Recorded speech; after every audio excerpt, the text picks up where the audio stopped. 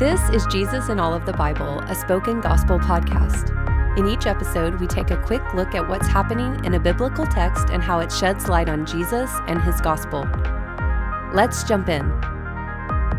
Ephesians chapter 6, verse 10 through verse 23. What's happening? Paul ends his letter by reminding the Ephesian church that their life is a battle, not against each other, but against spiritual powers. Paul draws his readers' attention to dark spiritual powers several times.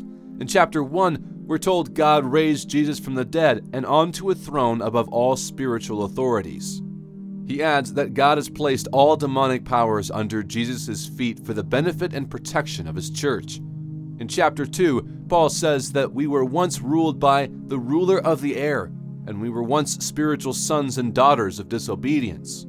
In chapter 3, he says that when Jews and Gentiles put aside their division and are joined together in one church, it preaches the wisdom of God to spiritual powers.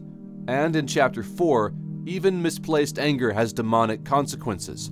Our battle is primarily spiritual. And since this battle is a spiritual one, our preparation must be a spiritual one as well.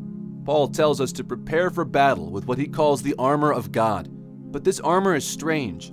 It's less about our preparedness to fight, but our reception of the gifts and grace of God.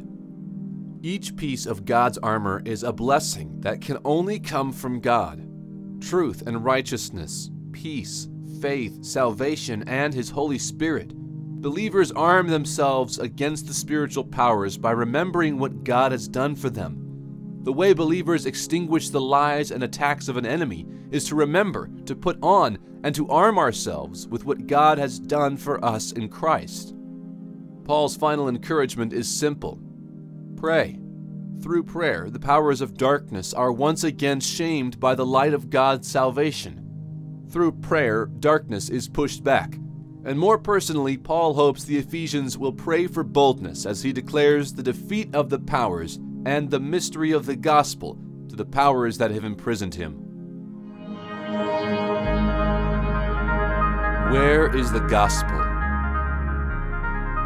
Our battle is primarily spiritual, and it's primarily fought by God. Jesus has already defeated the powers, and we freely walk in his victory. Even the armor we're supposed to put on was first worn by God. In the book of Isaiah, the prophet tells us that a coming Savior will fight on behalf of his people clothed with the very same armor Paul describes. The Savior that Isaiah prophesied is Jesus. Jesus puts on the armor as he fights for our salvation on the cross. He skewers our sin with his sword, and his faithfulness will never allow death to overthrow us again. In his resurrection, Jesus becomes our armor. In Jesus, the battle is already won, and the weapons that have already defeated our enemies are ours to wear. Our call is to put on Jesus, who is our armor, and walk in his victory. And let's not forget that God, in his mercy, has seated us with Christ in the heavenly places. We have authority and power over the darkness that's left creeping on the earth. Yes, our life is a battle, but we are on the winning side.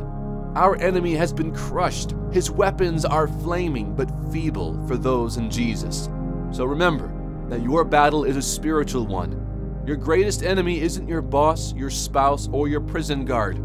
The powers of darkness want to use your situation to see you fall. But remember that Jesus has fought for you and won. Jesus now covers you in his own armor, and by his Spirit, you will withstand these evil days. See for yourself. I pray that the Holy Spirit will open your eyes to see the God who fights for us, and may you see Jesus as the one who gives us every spiritual blessing so that we can walk in his victory. Thank you for listening to Jesus in All of the Bible. This podcast is created by Spoken Gospel. Spoken Gospel is a nonprofit ministry dedicated to speaking the gospel out of every corner of Scripture. To learn more about our mission and to view all of our free resources, visit spokengospel.com.